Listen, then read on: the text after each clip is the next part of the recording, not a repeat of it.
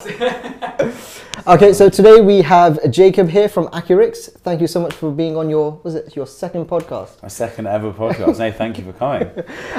Would you be able to give us an overview of what Accurix is building right now and the impact you aspire to have with your new product? Yeah, absolutely. So we think healthcare is a communication industry. It wasn't 50 years ago, it was a knowledge industry because basically you went to a doctor and they would see you, treat you, prescribe, diagnose, they do everything. Yeah. Healthcare was very much a knowledge industry. Then fast forward 50 years, it's got a lot more complex. It's now a communication industry. If you go and talk to people on the front line about what they did today, it's made a referral, got a second opinion, got information to a patient. So that's where the value is added in healthcare communication. And our vision is that everyone who's involved in a patient's care can communicate with everyone else involved in that patient's care, regardless of what organisation they work for, and obviously that also includes the patient being part of their care. So that's our vision. In terms of our product, our core product today is used by GP practices around the country to message their patients. That's grown organically, basically, over the last 2 years, really rapidly. Where we're doing a lot of work now is in moving into hospitals and starting to join up different parts of the healthcare system. In terms of like patient outcomes, like do you think like a technology like yours can increase the quality of diagnosis or kind of cut down on misdiagnoses when it comes to patients? So I'd definitely like to hope so. I think one decision we've made is we haven't focused on very specific use cases. You know, we haven't built a product for a pathway for patients with diabetes or for patients adhering to medication where they've got this disease. We've tried to give frontline staff a suite of tools, of products that they can innovate in how they use. So the example I always compare to is, you know, something like Microsoft Excel, people using like 101 different ways for all sorts of different outcomes, but they're able to innovate. We get amazing feedback from practices in terms of increasing their uptake of screening programs, in terms of making sure that patients who are on a medication who need certain blood tests get those blood tests. But I think a lot of it is also benefits in patient experience. So not being told, oh, if your test results are normal, you won't hear from us. Kind of no news is good news, but actually like having good communication. And then one of the areas we've learned a huge amount over the last year is actually where we can have a huge amount of impact is by making life easier for staff, and that actually lets them improve patient outcomes because they got more time and they're less stressed and they can spend time in an appointment focusing on the right things. So that's been really rewarding over the past year or so. What was like, I mean, we spoke previously and you said that, you know, you went for a big pivot, which we'll go into later, but what was like the insight or the kind of cue that kind of made you build out this product? Was there a ground truth that you figured out as you were testing? So unfortunately not. There was no light bulb moment. There's no light bulb moment. We initially started out building a product for antibiotic prescribing. And that's when Lawrence and I met on Entrepreneur First. That's what we started doing. And part of that product was sending information to a patient. So at the end of a pathway, you'd go through a bunch of questions, get information around whether a patient needs a prescription or not. If so, which prescription? And you could send advice to the patient. When we tested that, and GPs would use it, and they'd click send advice, and it would go into their IT system, their clinical record system, and go through to the patient's phone at the same time, they thought it was like witchcraft. It was like this wow moment where they're like, what, you can do this in 2016? So that was, I'd say, the first seed where there was like, okay, there's definitely a problem to solve here. Practices, you'd look at what they would do to get messages to patients, and it'd be like dictate a letter, give the tape to the dictation tape to the admin team, they would type it up, GP would check the letter, they'd put it in the post. So like, it's not hard to look at that and see room for improvement. But the reality of it is we only really landed on Chain SMS, which is our kind of flagship. It's the most widely used product, by trying building about 20 things in practices and seeing, you know, both what really stuck, what people really engaged with, but also what was scalable, because we built a lot of different things that had a big improvement when we pivoted, but were very tricky to scale nationally. We'd have to like go into each practice and do a lot of change management. I mean, in terms of your current product now, like you said, what is 1 in 3 GPs using your? Yes, it's a bit more now. It's over 40% of GP Wow. practices in England in the space of about 20 months without any marketing. So we didn't expect that to happen. I mean, it's definitely surprised us. It didn't happen overnight. So we've obviously seen it grow over time, which has been amazing. The nicest thing about that is there's this myth that the NHS is terrible at adopting technology, healthcare is terrible at adopting technology. Really? Explain that. Yeah. A lot of people talk, they see processes in hospitals being very manual, very antiquated, lots of legacy systems. Why am I still getting letters in 2019? Why can't, when I go to the hospital, they look at my GP record? Or lots and lots of it. It's not hard to find examples of technology being, significantly behind other sectors. So it's really, really nice as a team to have a big fat counterexample where we're like, hang on a sec, almost half the practices in the country in less than 2 years have started using something completely of their own accord. No one said like, you've got to use this, which is normally how tech's introduced in healthcare. Completely of their own accord. Yeah. They've set themselves up, they've started using it. And they've spread it as well. So, all our growth has been through referrals and people sharing the product with others. So so that's really rewarding for the team. I mean, you went through a lot of iterations. I mean, you did a massive pivot previously. So, I mean, could you talk us through that journey and kind of how you've kind of reached kind of product market fit really? I mean, what core components did you guys really focus on? Yeah, it was a long journey. So the first 18 months of the company, we were completely focused on antibiotic prescribing. So that was from EF, right? Yeah. That's what we started. When Lawrence and I met there in April 2016, that's what we started on, and we pivoted in October 2017. And the reason we pivoted is there were two main things. One is we were just struggling to get usage up. So we'd demo our software, we'd show it to people, especially. What tended to happen is the people we would get time with were the people who really cared about antibiotic prescribing. That's why they gave us their time in the first place. So that we were a bit kind of biased by that in hindsight. But people got it. They were like, yeah, it looks great, really slick. Even when I look at it now, it's like, wow, that was really slick software. But people just didn't use it. It wasn't routine enough. It wasn't what's like a painkiller. It was like a vitamin, like something people are like meant to use rather than something that has immediate benefit. So that was one problem, and we had these like weekly usage meetings that were really depressing, and we'd look at the numbers, and if we got 10 uses in a day, that was a really good day. We were like, what can we do to increase usage? And we tried everything. We like printed stickers for them to put on the corners of their screen, and we put loads of stuff in the product to like pop up, all sorts. I couldn't get it up. The second big driver for pivoting was spending more time with the commissioners in healthcare who would ultimately be our customers. And after just going to lots of those meetings, having a long hard thinking, going, even if we built the perfect product that halved inappropriate antibiotic prescribing, would they pay for it?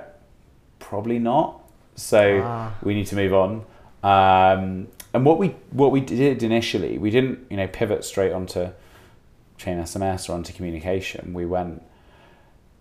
There was this podcast, a really good podcast, with Brian Chesky from Airbnb on being really unscalable at the start to work out what you need to build. So we got the whole team to listen to that. And we spent 4 months in one GP practice, almost living there, like 3 days a week we were there. It was absolutely exhausting. They were in Oxford. We'd drive there. We'd try and get there for 8:30 when the practice opened. So you could be in for that phone rush at the beginning of the day. And our goal was, can we make 2 practices dependent on us in 4 months? Nothing scalable. Let's just like build stuff there. Like I'd come from like kind of quite operational consulting before, so almost like trying to run one of those projects, but in a GP practice. Turns out 2 practices was way too many, and actually just focusing on one let us do a lot more. And we did loads. We changed how they collect data from patients, how they manage knowledge there, how they rota their staff, how they manage training. We slashed the waiting time for appointments from 2 weeks to 2 days, just overnight, without adding any extra capacity. We were working a lot on moving workload from GPs to other staff. And one of the things we tested was this messaging product, and taking that bit of our antibiotic prescribing product and making that more broadly usable. Of all those different things we tried, some of them worked, some of them didn't work, some of them kind of worked. The only one that was really scalable, that we thought was really scalable, was the patient messaging. So we developed this, this belief, or we identified this challenge that healthcare is really bad at scaling innovation, and tried to look into why. And when you look at it, it's like, at the time we were going physically to every practice to demo the software. Then we would go back to install it. Then we'd go back to install it on the computers we couldn't get to the first time. Then maybe we'd go back to nudge them to use it. If Dropbox had to come to every customer and demo it, they wouldn't exist as a company. Yeah. So our view is very much field sales kills innovation in healthcare. We have to build something self-service. Quite a few people told us it was impossible because nobody had built anything self-service in healthcare. By self-service, I mean go to our website, create an account, set things up yourself, and just start using it any time of day. So we had to find something scalable where that was feasible, and we did this experiment beginning of 2018 where we were like, okay, people like the patient messaging, and the handful of practices we've tried it in. Can we make a version of this that people set them up themselves? Yeah. So we started out doing it remotely, where we'd use TeamViewer and we'd make it look like it was automated. You'd sign up to our website and we'd send you. So initially we just did it on TeamViewer and we'd over email arrange and then install remotely. Then we did a process where we had a sign up form on our website, and we'd quickly make a web page for the practice in Wix to look like it was automated, and then send them a link being like, here's your setup page, with the download link and their API license key and things like that. And, materials to print out for the team.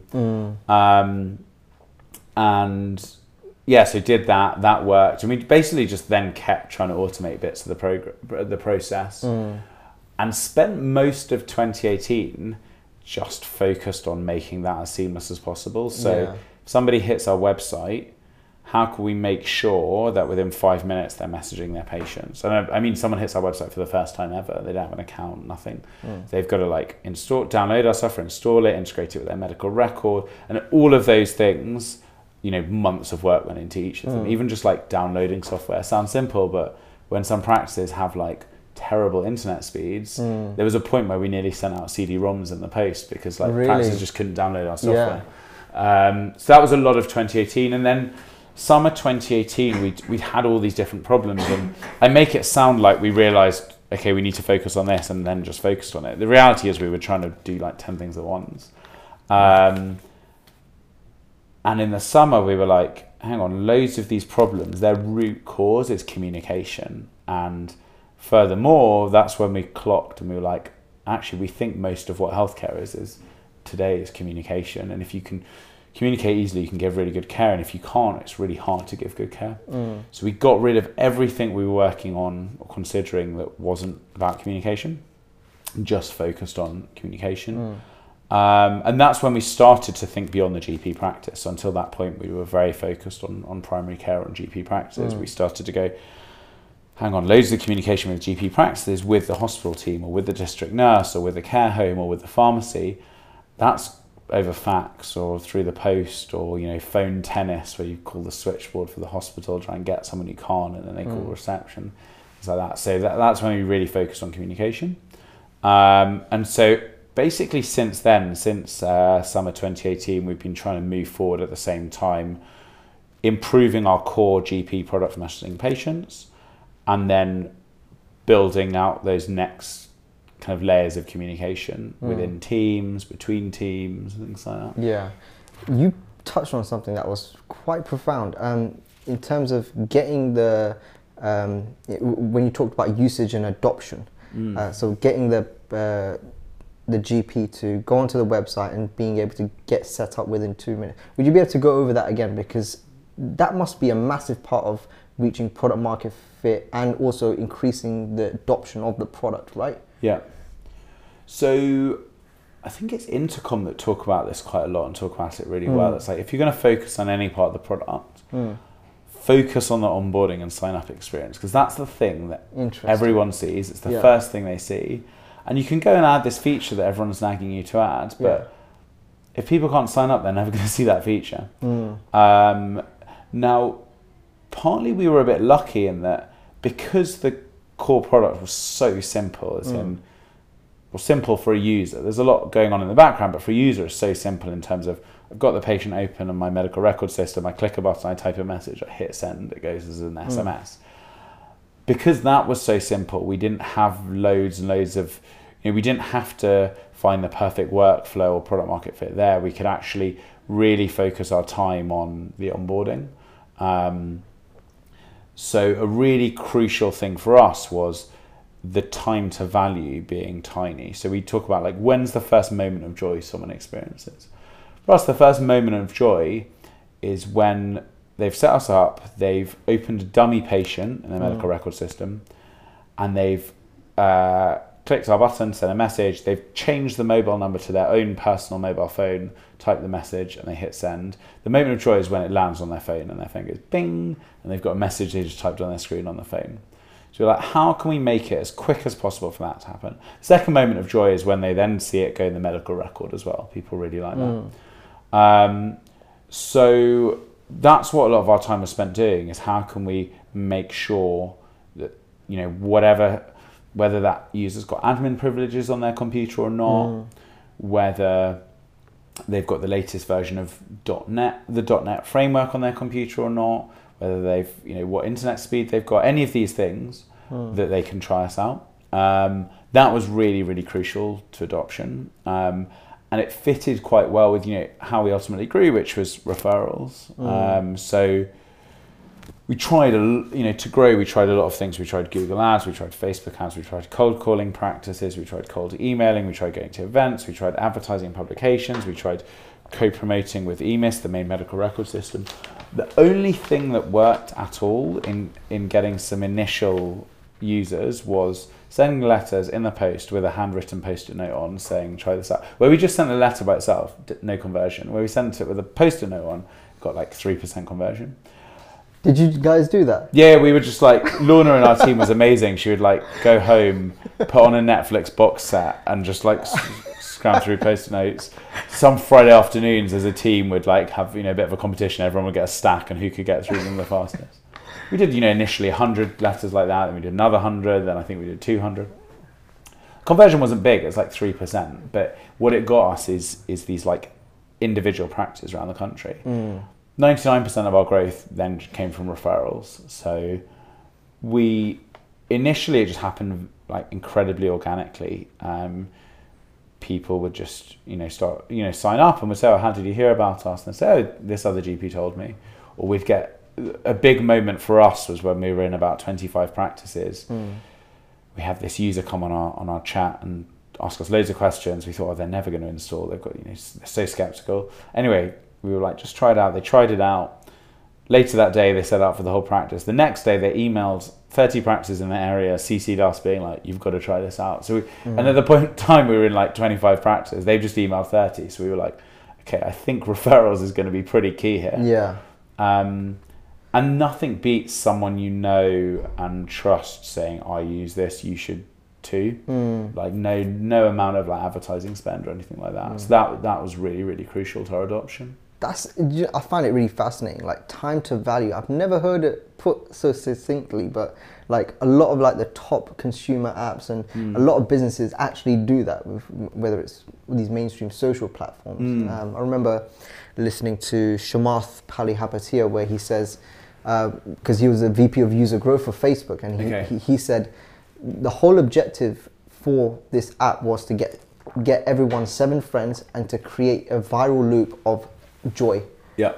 And get it as quick as possible. And like you're the first person I've kind of heard like time to value metric and trying to squeeze that as fast as possible.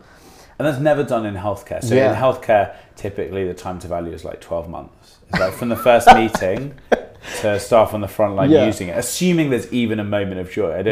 You talk to lots of doctors, I don't think they've got many moments of joy about the software. It's more like moments of frustration. But like time to value is like of the order of months/years. So if you can do it with minutes, The other part that really accelerated adoption was avoiding the consensus decision, we call it. So interesting. Something where you've got to get 5 people or 10 people or even just 2 people in a room at the same time to agree on using something, and everyone needs to say yes, but one person can say no and veto everything. And that's just like toxic, because how on earth are you going to get all these people on board and excited but they haven't even tried it out or experienced it? So you've got to get people to experience the value before any sort of consensus decision.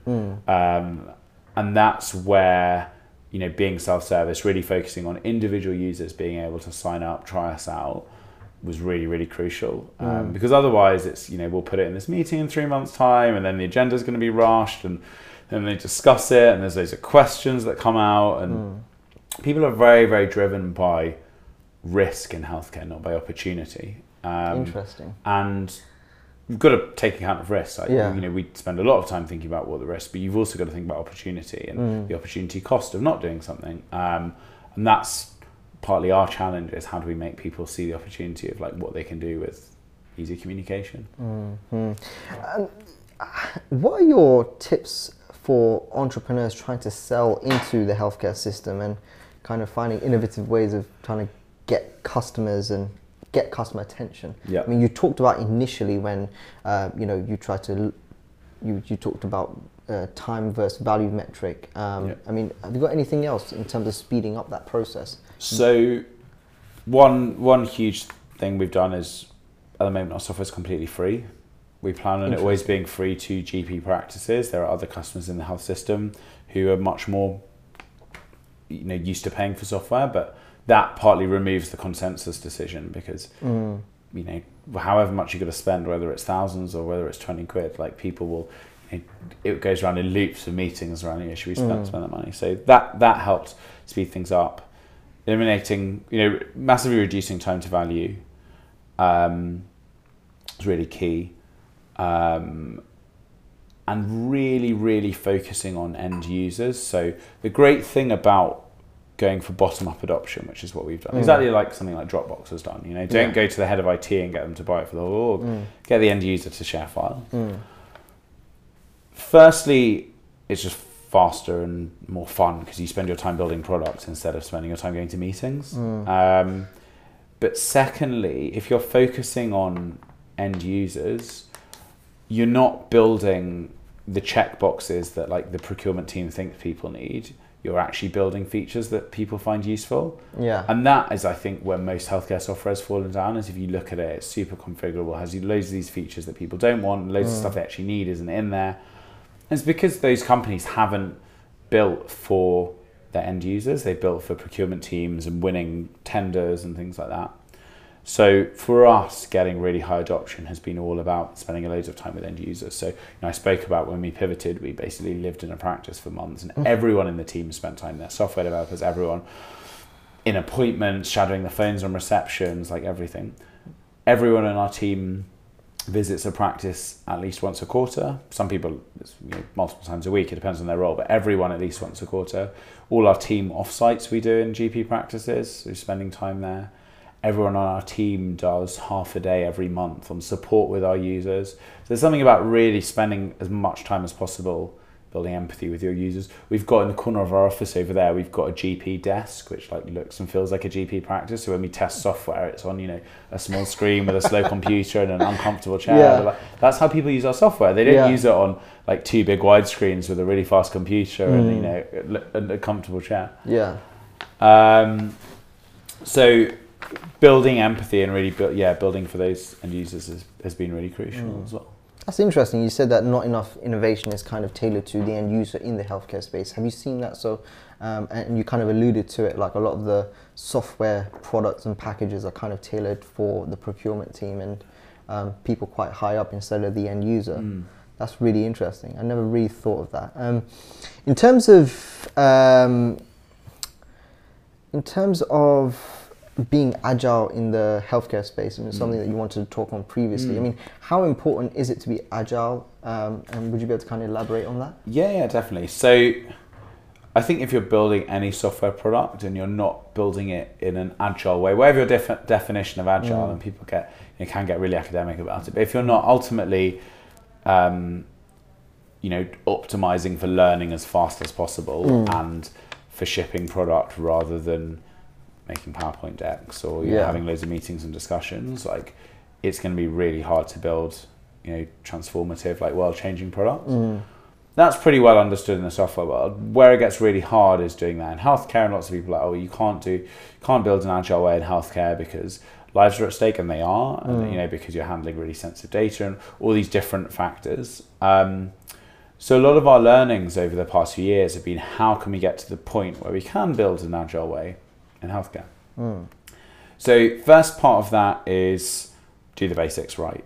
Like, if you do security and data governance and clinical safety right, and you get the foundations right, it lets you build so much faster, because we know we can store patient data on our cloud servers, and we don't have to go through loops of, we can't build a prototype because we can't store data here. It's like, we've got the basics right, we've got all the right data processing agreements with practices, we've been all through the right assurances with different parts of NHS Digital, things like that. So that gives us really great foundations. Second thing that's really helped us is having this amazing user base / fan base of people we can really quickly learn from. So if I've got a question about, how do we build that feature, I put it in our user Facebook group, and within an hour, 20 or 30 people have responded with their opinion, and some of them are happy to have a phone call, and we can really quickly learn. We build prototypes and do remote testing over Zoom, where we'll get people to click through the prototype, and we'll put it up on the big screen and watch how they use it. So we didn't have that at the beginning. We had 1 or 2 practices, but we spent a lot of time there. Now we've got hundreds of practices engaged with testing. So that's really key to being agile. And then another thing we've done that's let us be quite agile is we haven't tried to displace any of their existing systems.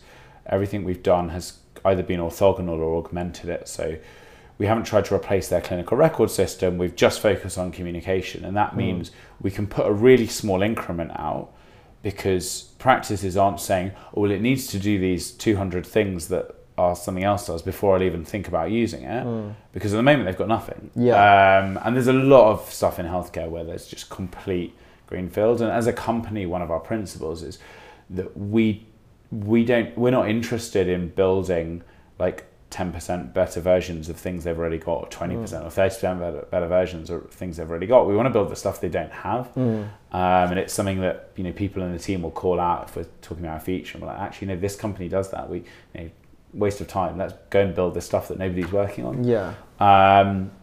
But that lets you be more agile in terms of shipping something fast that isn't feature complete, but that people can use and get value from, because you're not having to compete with some incumbent and product. So I'd say those are some of the things we found. Get the basics right, have a really good user base for testing, and then sit orthogonal to their existing systems. That's incredible. I want to talk about business so far now. So you started out in the EF process. How was it? I mean, I've spoken to quite a few founders, and they said, they talked about how quick they got into teams, how quick they didn't. Some of it was love at first sight, some of it wasn't. How was it with you and Lawrence? It was pretty close to love at first sight. Was it? Set the scene. EF is a bit like an awkward teenage disco where, you're working with someone, but actually you're really interested in what someone else is doing. Do you want to work with them, but you don't want to tell this person? There's a lot of that. Lawrence was the first person I worked with. He'd been working with someone else for just a couple of days, I think, but was really excited about the healthcare space. He'd come from the oil and gas industry before, really wanted to do something with impact. And EF's very good at saying, just get into teams, start building stuff. If you're happy and you're productive, keep going. If you're not happy or you're not productive, stop and find another team. And I think both of us went on really to find a co-founder. That the main value. There's loads of other stuff that comes from being on EF, but the biggest thing for us was finding a co-founder who really cared about having a big impact in the healthcare space. So yeah, for that I'd really recommend it. We had a really great experience. We came out of that September 2016. Our first hire, Ben, Lawrence had worked with previously. We they'd spent, you know, months discussing the problem, and like Ben would help us solve things on weekends and stuff, so I was really keen, and we were like, oh, we should probably make an offer. And then Ben was like, I've handed in my notice, so I was like, okay, we should definitely make him an offer to join the team. But you know, yeah, Ben's been fantastic. Then we kind of started growing the team from there, raised our first, we actually got a grant first in late 2016, we were awarded it, kicked off early 2017. What was that? Innovate? From Innovate UK, yeah. So we've had 2 Innovate UK grants, which are, you know, fantastic in terms of a lot of investors, especially early stage investors, don't want to touch healthcare because it's like, you know, government customer, and it's a highly regulated space, and it's, you know, really hard to fundraise in healthcare. I think it has got easier, but we found it really challenging. So Innovate UK grants have been fantastic for that in terms of helping us get to the point where we've de-risked a lot of things, and actually we can go to investors with like, look, we've got some serious traction here. So did that, got our first kind of angel money beginning of 2017. We were still doing antibiotic prescribing at the time, you know, kept building out there. I think, you know, our investors then, they were all individuals except EF, and they were really investing in the team. They, you know, I don't think any of them were so obsessed with the idea or even the problem. It was very much, they thought we, you know, they got our energy that we really wanted to build something in healthcare. And yeah, luckily with having 2 grants, actually, we were able to, you know, pivot and then still, you know, keep going as a business for essentially 18 months until we got the Series A money in. That's incredible. I mean, in hindsight, what kind of, I mean, looking back now, I mean, what kind of constitute to like a really successful pivot? Because I mean, obviously you know, you talked about the process of literally living in the GP. Are there specific components or traits that enabled you to really successfully pivot? Because pivots a lot of the time just don't go well. It's a really interesting question, what made that work. So I think we had an incredibly loyal team who really, like, we enjoyed working together. You know, we were definitely productive together. We were, you know, moving fast. Now we might be moving in the wrong direction, but we, you know, we could build products and we could move fast together, and people enjoyed that. And a lot of the things I've spoken about, you know, post pivot came from before. So spending a load of time with users, trying to ship things fast, building for user needs, not building for, you know, tick boxes, getting the basics right around things like security and clinical safety, like. All of that we were doing pre-pivot. A lot of our technology, our technology today, obviously there's a lot more than then, but when we started growing Chain SMS and building that out, a lot of that technology had come from what we built pre-pivot in terms of integrations with the record systems, how we deployed, you know, installed software, things like that, how we updated it. I think what helps, but we could have been even better at, is not a kind of half pivot where we're going to look at these other things. It was very clear to the team. It was like, this thing has no future. This is what we need to be working on. Now, I think we could have been more extreme. Well, we definitely could have, looking back. Like, we kept that product going because we didn't want to disappoint the people who did occasionally use it. Maybe that was the right thing to do. You know, there's always a concern we had was if we turned things off, people would be less willing to try things in the future because they're like, oh, this is just going to be turned off. And then I think what made it quite successful is we went into the pivot quite open-minded. The experience of having had such strong conviction about a problem and a solution, and then actually realizing we were wrong, really, really humbles you and really makes you go, well, actually, everything is assumptions until we've, you know, proven otherwise, and we need to really just optimize for learnings. That helps a lot. But I distinctly remember kind of worrying about how we're going to present this pivot to the team, and essentially say to them, you know, the work you've been doing over the last year, depending on like when people joined, we're not continuing. Like, we're, you know, essentially commenting out that code, and, you know, we deleted, you know, all the, not just the technical work, you know, we built clinical pathways, all this stuff we're not continuing, and people had, you know, worked really hard, worked late nights, everything to get that done. People completely got it. They were like, you know, instantly saw why it's the right thing to do, instantly like, okay, what do we move on to next? So I think, you know, having that trust and that buy-in in the team really helped, that people were like, okay, even if we're changing all of that, I still want to be here. I still want to be, working on these problems together. That's incredible. In terms of you guys as a company, I mean, you know, you mentioned you wanted to talk about culture and diversity. I mean, could you touch on, you know, your culture here at Accurix, and kind of, you know, your thoughts on diversity and how you foster it? Yeah. So on culture first, I think culture very much just comes out of like what you do. You can, it's very hard to say like, you know, that's the culture we want and then like go and make it. I don't think it works like that. So, you know, in our early days, our culture came from the four of us in an office. Once a week, we'd be like, oh, should we all go, you know, grab lunch together at one of the, you know, curry houses in Euston or something like that. So that was our culture. And then we still do weekly team lunch. We you know, have a lot of culture around doing things as a team, say spending a lot of time with users. That was, you know, always been a strong part of our culture. So when someone joins, we make sure in their first couple of weeks they're out in a GP practice, you know, meeting users, talking to users. So I think what you do when you're small, it's a lot easier to introduce things when you're small. You try and introduce something when you're big, and I think it's really hard. So a lot of our time now is spent going, well, what are the things we actually want to be doing when we're 100 people, 200 people? Do we need to be introducing them now? We made our team meals pescatarian because we're like, if we do it now, people will get it. If we try and do it when you're 100 people, people will be like, where's my meat? We started doing town hall on Friday afternoons to update everyone, you know, hear things going on. We were like, when we started, there were 10 people. We're kind of like, what's the point? We all sit around a table. But we're like, it's going to be hard to introduce when we're 50 people, so let's start doing it. Funnily enough, we did the first one and everyone was like, this is amazing. I didn't know all this stuff was going on. And you just kind of assume all this stuff's being communicated. A lot of it, I think, we try and not, if we're going to do something and commit to something, really do it. So I think like one-to-ones are a good example, right? We do weekly one-to-ones.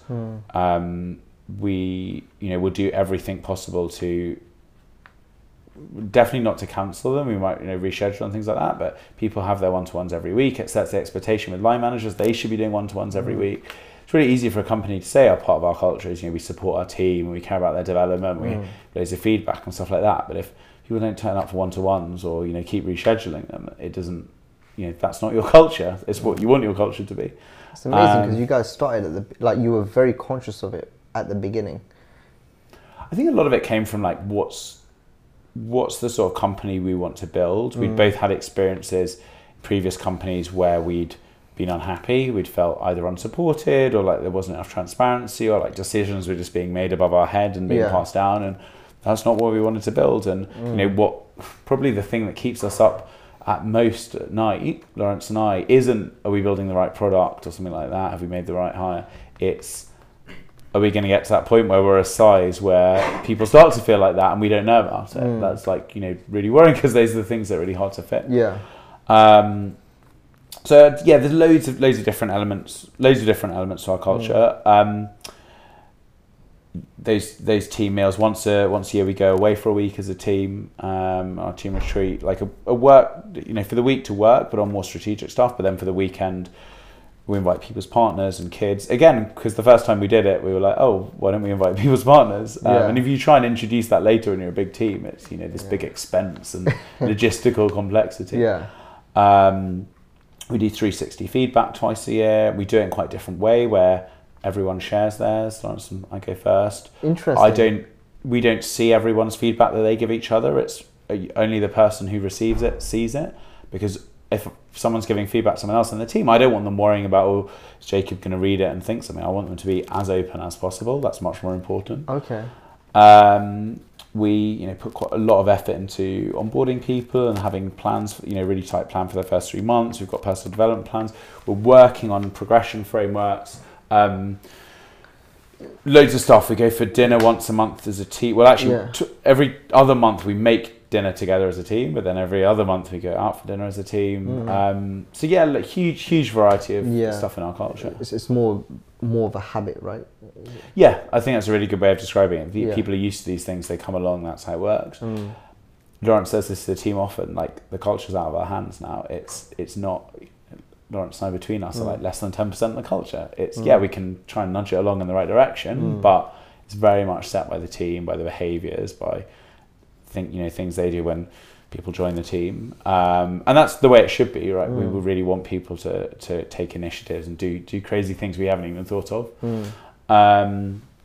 Things I love. We were talking about it on the way in, like when we moved into the office, everyone drilled into the concrete walls to put TVs up and put in the networking, and like we built our furniture and stuff like that to make it our own space and things like that. Making curries together, I saw that. Yeah, cooking together. I mean, even just having our own office space. We had that when there were 3 of us in this like terrible office, but we had our own space and we could put things on the walls and shout, and it's your own space. Whereas I think co-working spaces can be really toxic for building a culture, because you just inherit the culture of the co-working space. And it's probably something that it's really easy to gloss over at the early stages and just be like, no, we just need to focus on product, we just need to focus on revenue or something like that. But I think in terms of like sustainability long term, keeping people here, attracting really great people, and ultimately coming to work every day and enjoying it, like I think you've got to make a very conscious effort to on these things. Every Sunday night I'm like trying to think through my head, I'm like, do I think people are looking forward to the week ahead, or are they like dreading it and like wish the weekend was like another few days? Do you guys focus on that employee experience? Yes, we've never actually called it that. We do some like employee engagement surveys.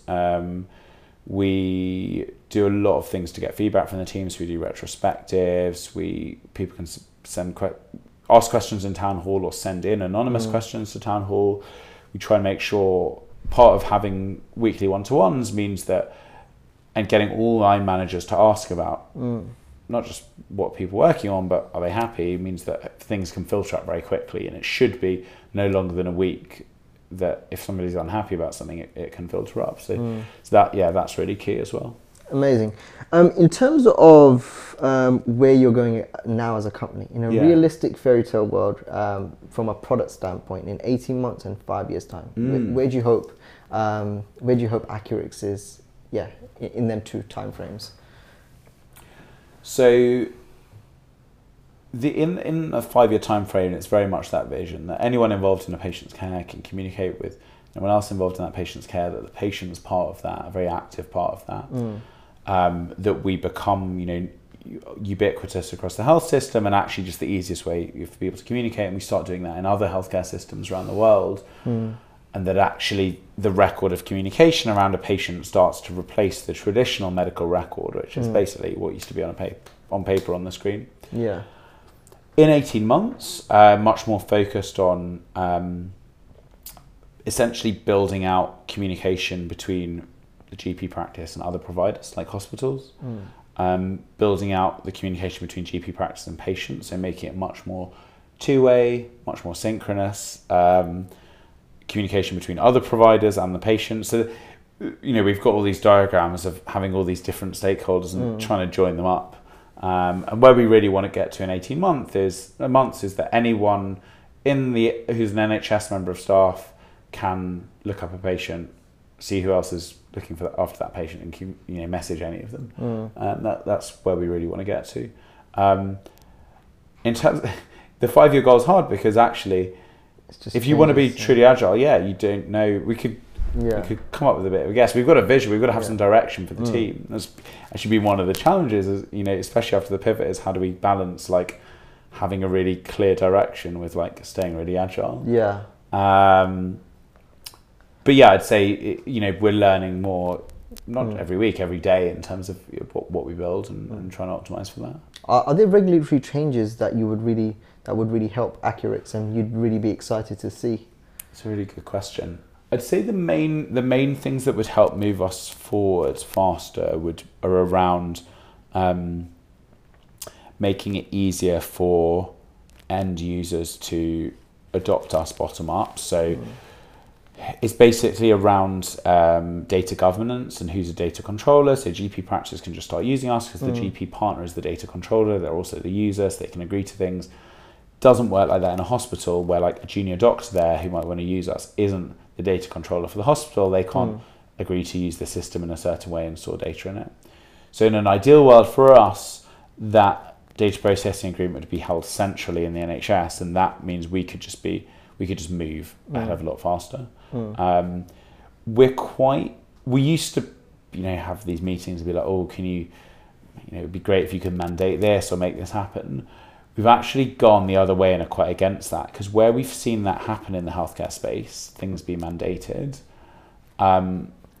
it basically makes you lazy, because you don't have to build a really great user experience because people use you because they have to. We want to be in the space where people use us because they want to. And that's the nicest bit of user feedback we get quite a lot, is the one bit of software we don't have to use, but we use, and actually the favourite bit of software we use, all this other stuff we have to use and we hate. So we're not keen on stuff being mandated centrally, but certainly making it easier to get things adopted bottom up would be nice. I don't think it's a blocker. All of these things are, building a company in healthcare is super challenging, but the challenges are also why these problems haven't been solved so far. If it was easy, it would have been done by many people. Okay, amazing. Is there anything specific that you would like to talk about before we go into a quick fire round? I guess I missed your question about diversity. I spoke about culture a bit. You asked about diversity. So it's the reason we think having a diverse team is really important isn't because it's 2019 and we should be diversity is important or anything like that. It's because we're building for one of the most diverse user bases in terms of healthcare staff, so that they can serve an even more diverse user base of patients, which literally is the definition of diverse, right? It's the whole population, and it's generally skewed towards more vulnerable people anyway, with health problems, with frailty, with mental health problems, all sorts of things like that. And furthermore, when you look at the numbers, and these numbers are from the US, but 70% of the healthcare workforce is made up of women, 75% of decision making in healthcare is done by women. So I've narrowed diversity down to gender, and obviously there's lots of different key types, but even just focusing on gender diversity, if we don't have that in our team, we're not going to build good products. We're just going to build products that the demographic here like to use. A lot of our users type like this, and they can't find their downloads folder, and they don't open the browser when they come into work, and we've got to have a wider team that's really good at building empathy, and so we put a lot of effort into that over the past year. It's been a lot of work, but has really, really paid dividends. So in October last year, there was one woman in the team, and there were 7 of us. We're just below 50-50 in the team in terms of gender now. And that took a load of, putting every ad through a gender decoder, putting our culture deck public online, putting our employee handbook public online, lowering the requirements on jobs when they're advertised to make sure we get more applications in, but then, still having high requirements when we're screening and interviewing. Interesting. Making sure that no candidate comes in and just meets men during their interviews, and they've got a good balance. Making sure that every candidate comes in twice. If they have a not so good day, we've seen them on a different day. That's really interesting. I've never really considered these nuances before. Yeah, I don't know which of them have worked and which of them, they all feel like kind of semi-sensible things to do. But we've definitely seen a big shift over the past year, and it's created a really great team dynamic. I think the next challenge is making sure that we haven't just done that in terms of the makeup of the team, but we've done that in terms of spread across different roles. So, senior roles, there's also good diversity. Making different teams, so development team, there's good diversity. Equity and pay across different, not just gender diversity, but all sorts of different types of diversity. Getting to the point where attrition is comparable, and staff employee engagement and satisfaction is comparable, and progression and development is comparable. That's the next. We're just at baby steps at the beginning of making sure we've even got a diverse team in the door, but there's so much more work to do. Before we jump on the quick fire round, is there anything specific you want to kind of notify anyone of? New product releases, new job vacancies? Oh, good question. Start of 2020, we've got quite a few exciting jobs out. So we're looking for a really great security engineer. We're looking for user researchers. Even looking for a really brilliant office manager to run our space, this lovely office. Okay. Looking for designers. Lots of roles in the pipeline. They're all on our website. And we're also now at the point where 95% of GP practices can use us. So we've integrated with Amazing. the systems in 95% of practices. We're in about 40. What that means essentially is if your GP practice is still sending you letters, or you want them to message you, but they're calling up and everything, ask if they use us. And if not, it's free for them to sign up. Amazing, amazing. Quick fire round. Most valuable purchase under £100. My rucksack is like this Osprey cycling rucksack that has a really good padded laptop section, and it stands up and it's waterproof. It's amazing. A book you would gift to a fellow startup founder. Culture Code. Definitely Culture Code. Yeah. It's brilliant. It's like these 3 characteristics of high performing teams: building a sense of purpose, sharing vulnerability, and I'm having a mind blank. Essentially, like creating belonging in the team. Amazing. Most valuable advice you've received. Focus on getting our product into the hands of users, not on revenue. Amazing. Most valuable failure that in hindsight set you up for success. Definitely spending 18 months building antibiotic decision support before we pivoted. Yeah, amazing. And what gives you the most joy as a founder doing what you do? 2 things: seeing people progress, so seeing people come in and just doing things we'd never even imagined they could do, learning new skills, coming up with ideas that we definitely wouldn't have had. Second thing, feedback from our users, getting users get in touch saying like, you saved my life, I was depressed at work, looking at leaving the health service, and like now I've using this software, I've got so much time back in my day, I love my job. That's not a lot beats that, and getting it in quite high volumes is also like incredibly rewarding. Favorite junk food?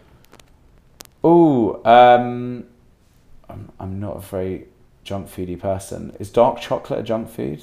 I do love like really dark, like 85%. Wow. And favorite beverage? Favorite beverage?